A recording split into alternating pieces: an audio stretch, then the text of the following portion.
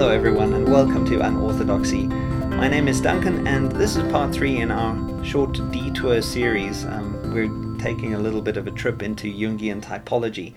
And so far we've covered the basic attitudes, introversion and extroversion, and the 4 learning or perceiving functions together with the perceiving axes. And if none of what I've just said rings a bell, either you haven't heard the previous podcasts or maybe you need to go back to them. In this episode, I want to look at the so-called judging or deciding functions. It's here that we get some very interesting insights into how we function, because here we are clued into not just how we acquire and organize information, but what we actually do with it in the world. When I've covered the judging functions, I'll take a look at the judging function axes, and then I'll just note a few points on judging and perceiving, on typology in general, and then on typing using this typology, which I probably said a little bit too quickly, but as we go along, I hope this will all make sense. I'll get to more on how all of this relates to personal growth in the next episode, when I use myself as a case study. When it comes to making decisions or judgments, we tend to root those decisions primarily in personal criteria or impersonal criteria. In the Jungian system, personal criteria fall under feeling, F for short, and impersonal criteria fall under the category of thinking, T for short. Right off the bat, we need to take note of the fact that it is a mistake to think of the difference between feeling and thinking in Jung's typology as being the difference between irrationality and rationality. Remember that the learning functions that we covered in the previous episode are the so-called irrational functions. Or maybe I think it would be better if they'd been called non-rational functions. But for Jung, feeling and thinking are both rational decision-making functions. The major difference between them, as Juan Sandoval notes, is that feeling takes bodily feedback and sentiments into account, whereas thinking tends not to. Don't get me wrong, feeling and thinking are connected, as we'll get to later when we discuss the function axes, but one is nevertheless always prioritized in each person. So let's deal with feeling, shortened to F, and then we'll get to thinking, shortened to T in the MBTI code. First, I'll describe feeling in general before looking at how this plays out when it is introverted, that will be FI for short, or extroverted, FE for short. So in general, feeling tends to prioritize the personal and emotional impact of something when making decisions. In other words, it's geared towards the relational and personal consequences of decisions. You could say that in a contest between tact and blunt honesty, feeling will prioritize tact. This does not necessarily mean not telling the truth. It just means instead, to quote Mary Poppins, that a spoonful of sugar helps the medicine to go down. And yes, as I said, it is a rational function. What is at stake for feeling in Jungian typology is the question of values and ethics, more than the issue of emotionality. Some people assume, for instance, that thinking types are not as sensitive as feeling types, and this is not always the case. What we're looking for is not exactly sensitivity, but attunement to values, and these will be both personal and public. And it is the personal or more communal dimension of deciding by feeling that is the question of whether we're looking at introverted feeling, that will be FI, or extroverted feeling, that's FE. So let's look at each of these in turn. First, introverted feeling. You could give this the nickname authenticity. This is the primary cognitive function of ISFPs and INFPs, and the auxiliary function of ESFPs and ENFPs. FI, or introverted feeling, does happen to be highly connected with subjective emotional experience, but it is more concerned with the microscopic nuances in the FI user's value system. You could think of FI in terms of stored emotional ideals, emotions experienced in the past, how things affect the FI user in the present, and how things fit with his or her own very nuanced value system. Introverted feeling looks at every individual as a unique soul with a unique take on the world, and FI users will do almost anything to preserve and defend that uniqueness, that authenticity of the individual over and against the tyrannical world order, or potentially tyrannical world order. What matters is the authentic ethics of each person. And the idea here is that a universal value system that applies to everyone would seem to the usual FI user to be mostly an absurdity. You could say that introverted feeling, especially as a dominant function, will tend to be highly empathic. Its concern is with how any given thing works with another person's unique individual values and ideals. This isn't exactly the same as the dominant extroverted feeling, or FE user, which is what we'll look at next. It's usually posited that Søren Kierkegaard wasn't an FI dominant user, although there is some contestation around that since we have only got access to his writings. And I should actually say the proviso here is often you see certain modes of thinking in people's writing that if you were to have a conversation with them in real life, you may notice quite important differences. It's likely, in my view, that Dostoevsky was, like Kierkegaard, an INFP, but again, there are variations in the way that he writes character that may suggest something else too. And this brings me to extroverted feeling, or FE. And this can be given the nickname harmony, or maybe even collective sympathy. It is an extroverted function, so it deals with values and ethics on a much larger, more collectivist scale, not the very personal dimension that FI brings to it. It is the primary function, the dominant function of ESFJs and ENFJs, and it is the auxiliary function of ISFJs and INFJs. FE treats sentiment as an objective and very general thing. It deals with the feelings and values of a group and with how that group functions interpersonally. This is very different from FI's tendency to treat sentiment as a highly individual and personal thing. FE tends to presume that everyone should be on board with whatever the general ethos happens to be. And this is often at the expense of that automatic recognition of unique people with unique experiences. Unless, of course, the FE user is attuned to the bias of that function. But the FE user also tends to be slightly clueless in general about his or her own sentiments. The tendency, especially in slightly oblivious FE users, will be to think about everyone's concerns without necessarily including themselves in that word, everyone. The question that FE asks is, how do others feel? What is my role in creating harmony? Its interest is in etiquette and social expectation, but this will be highly dependent on their perception of what etiquette and social expectation ought to be. FI, of course, is far less concerned about social expectation because social expectation often compromises authenticity. I can only think of one dominant FE user in the contemporary intellectual sphere, and that would be Jordan B. Peterson. His TI is surprisingly well developed for an ENFJ, but he is definitely a dominant FE user.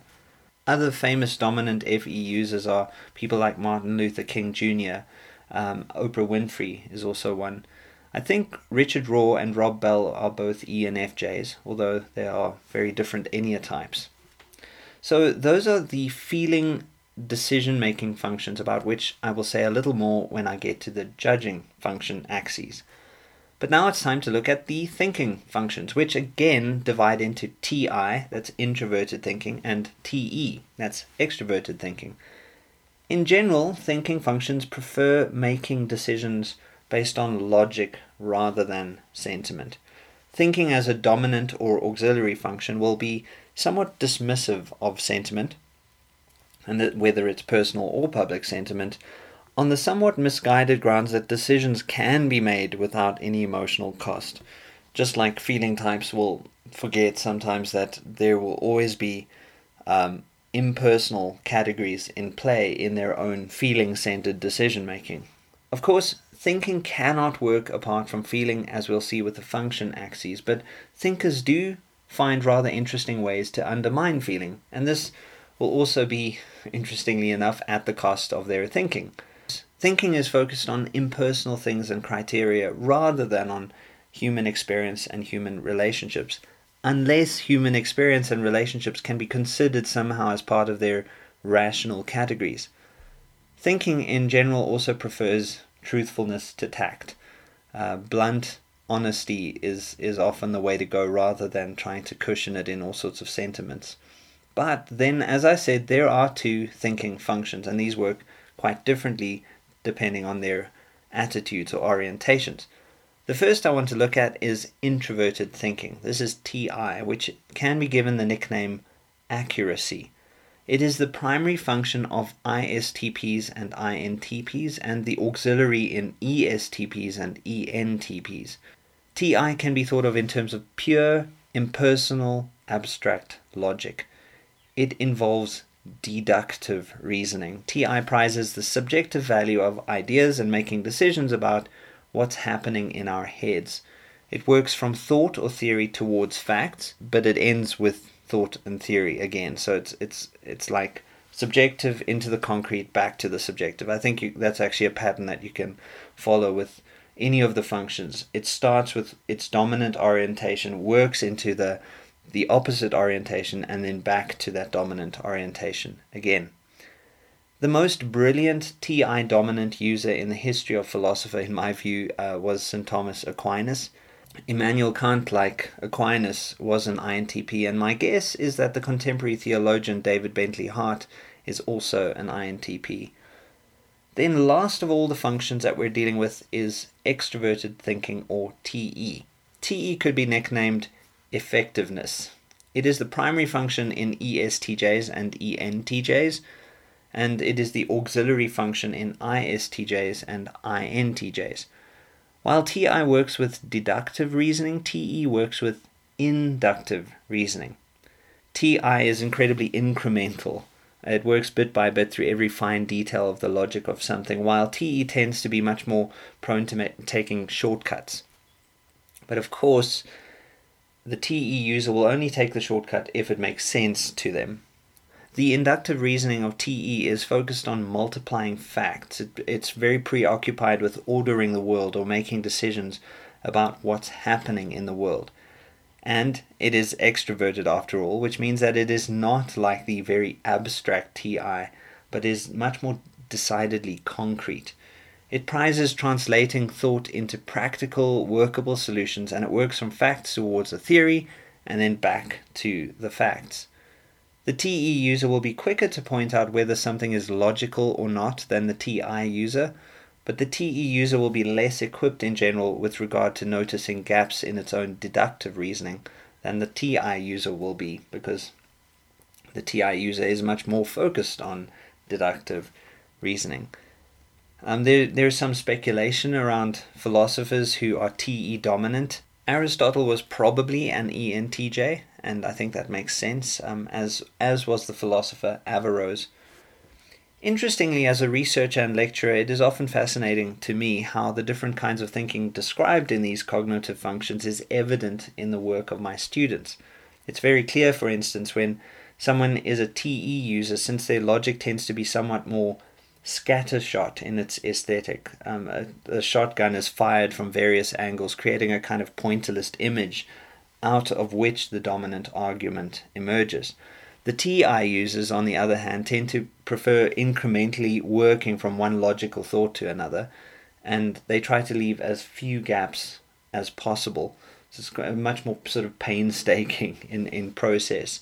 Remember that TE is about effectiveness. If a good argument can be created while certain bits and pieces are left out, well, that's good enough. The TI user sometimes finds this very frustrating because it's trying to build a wall that has no space for air, in a way, to use a metaphor. But of course, here I'm contrasting TE dominance with TI dominance, when the various cognitive functions clearly do have to work together. Now, if you are not lost by now, well done. That is probably more owed to your listening ability than to my ability to explain all of this stuff. It is very dense information, I realize that. I know this can also make for a fairly harsh listening experience because I'm relying on a lot of abstractions. So for the sake of keeping us on the same page, and before I get to the nature of the judging axes, I want to just briefly summarize what we've covered so far. We've looked at extroversion and introversion, the main difference between the two being an orientation towards the objective, E, or the subjective, that's I. We've also looked at the different learning or perceiving functions. SE is about the concrete awareness of this reality. SI is about the wisdom taken from this concrete reality. NE is about the awareness of possible realities, while NI is about wisdom taken from possible realities. Then, lastly, we've covered the judging functions. First, FI, which is about subjective principles, and whether those principles are good or bad is a very highly individual thing for FI. FE looks at specific external issues and facts and makes a determination regarding whether they are good or bad in general for everyone. Then TI looks at individual but very impersonal principles, while TE looks at specific facts and basically making everything work. Here's another way to look at these things. SE is about what is there. SI is about what is there for me. NE is about what could be. NI is about what could be for me. FE is about what others want. FI is about what I want. TE is about what works, and then TI is about what works for me.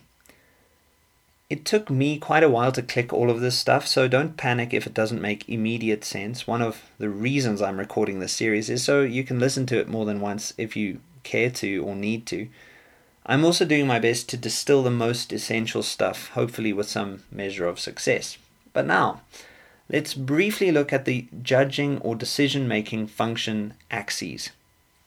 Remember that none of these cognitive functions work in isolation. They all work together with their opposites. And the better their opposites are integrated, the better each function will function.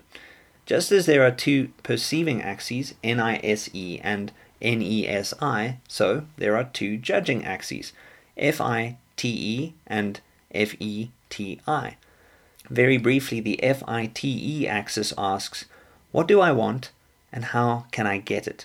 Remember, FI, what I want, is personal, and TE, what works, is public but impersonal. The FITE axis is about hierarchies of desires and motivations that result in action.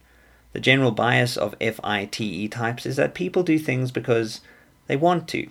It's about willing, but obviously, depending on who you are, you will either place more emphasis on FI or on TE. Interestingly, the FITE axis has a bias in favor of substance ontologies and tends to want to look at very highly individualist ways of thinking and willing. As far as I can tell, a lot of process theology emerges out of this axis. So people who have a tendency to favor that theology also have a tendency to be part of the FITE bias. You see this very individualist way of thinking in philosophers like Nietzsche, the INTJ. The FITE axis also tends to be more comfortable with very materialist ways of thinking. The world is somewhat impersonal and even hostile for these types in general. Now for the FETI axis. Well, this asks, what do I think, TI, and how can I communicate it? FE. It focuses on knowledge abstracted from the individual situation and assumes that people do things because they ought to. There's a knowing here rather than a willing in the FETI axis. Some people who use this axis focus on FE, and others obviously then lean on TI. And here's the weird thing. Those that make use of this axis tend towards having a more holistic ontology. They often tend towards a kind of Platonism. The world is perceived as having a kind of soul, and everything else is ensouled in a way. For the FETI user, reality on the whole is more personal than it is for the FITE axis user. Pythagoras, Plato, and Plotinus are FETI axis users, as is yours truly, although I'm going to say more on that in the next episode. Now, by the end of all of this, even if you haven't done the MBTI, test, you will hopefully have a clearer sense of which cognitive functions are part of your makeup. I say hopefully because I know that with all of these abstractions floating around, maybe you're out there thinking, well, thanks for nothing, Duncan. Now I'm totally lost. In which case, I will leave that up to you to decide, of course, in keeping with whichever judging axis you happen to be working with. I will be putting extra resources in the show notes, and my aim there will just be to put the main stuff that actually helps to make sense of all of this.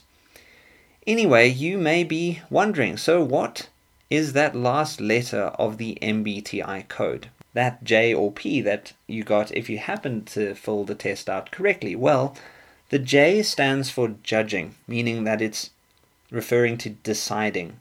And that P stands for perceiving. That's about learning.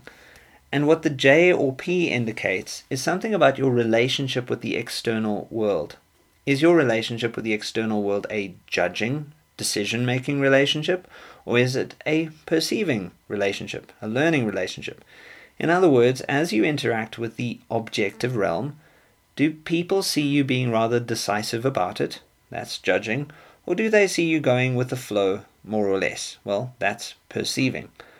For simplicity's sake, we can trust that the J always refers to the judging function, and the P always refers to a perceiving function.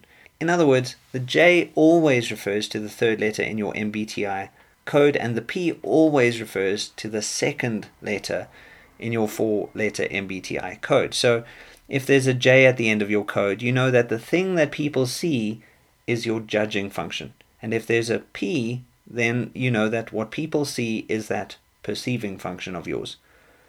In general, people with a primary function that is judging, that would be TI, TE, FI, and TE, will tend to be more rigid and will struggle more with changing their minds than people whose primary function is a perceiving function. But sometimes this judging function is not what is extroverted, as is the case with TI and FI users. So for example, ENFJs and INFJs both extrovert the judging function FE, but for ENFJs the judging function is their primary function, whereas for INFJs it is auxiliary. And I would just say as a general rule, those who have a dominant function that is a judging function, they tend to decide first and then try and learn second.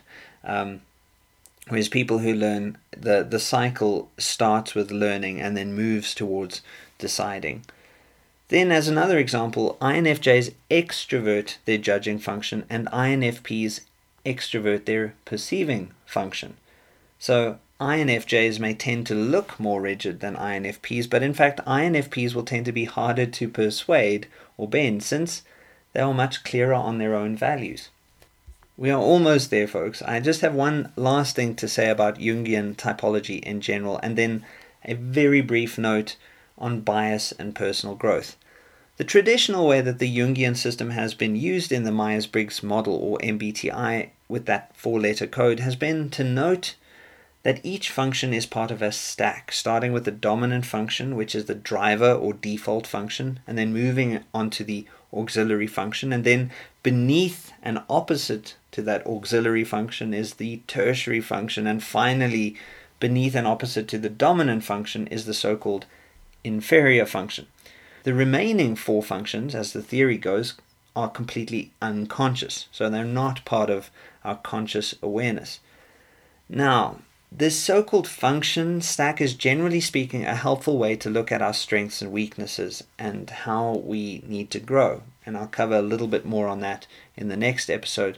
But with the objective typing people like objective personality and cognitive type, they're starting to pick up that there are an incredibly large number of exceptions to the rule. So, for example, you have most people of a type that typically have a very weak and immature inferior function, but then you get others whose inferior function is so strong that it feels completely integrated into that person. I've mentioned Jordan Peterson, the ENFJ, whose inferior function, TI, is incredibly well developed, but there are others like Alanis Morissette, the INTP, whose FE, also her inferior function is very well developed, so well developed that she mistypes so easily as an INFJ. And then you have the INFJ Zac Efron, whose SE is well developed. Then there are some types whose auxiliary function is incredibly well integrated with their tertiary function, and they will also easily mistype.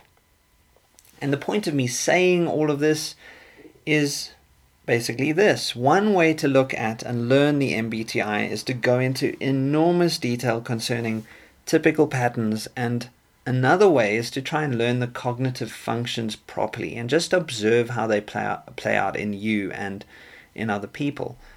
And in the end, I think both are potentially helpful, but if you had to pick one, I'd suggest getting to know the cognitive functions well. You can start to understand the benefits and deficits of each, especially as they play out in yourself. And figuring this out, especially in concert with understanding your own function axes, will help you to get a much better sense of how to be a more balanced human being. So that is it for this episode. In the next episode, whether it's a good idea or not, I'm going to use myself as a case study for how this stuff has been helpful to me, and in the process, I'm going to arrive at a few principles that you can take into account for your personal growth. Remember, Jung's typology deals much more with a kind of container, the content of which will be up to your discernment, and I think in the end it is that content which is more important than the container. Until then, take care everyone.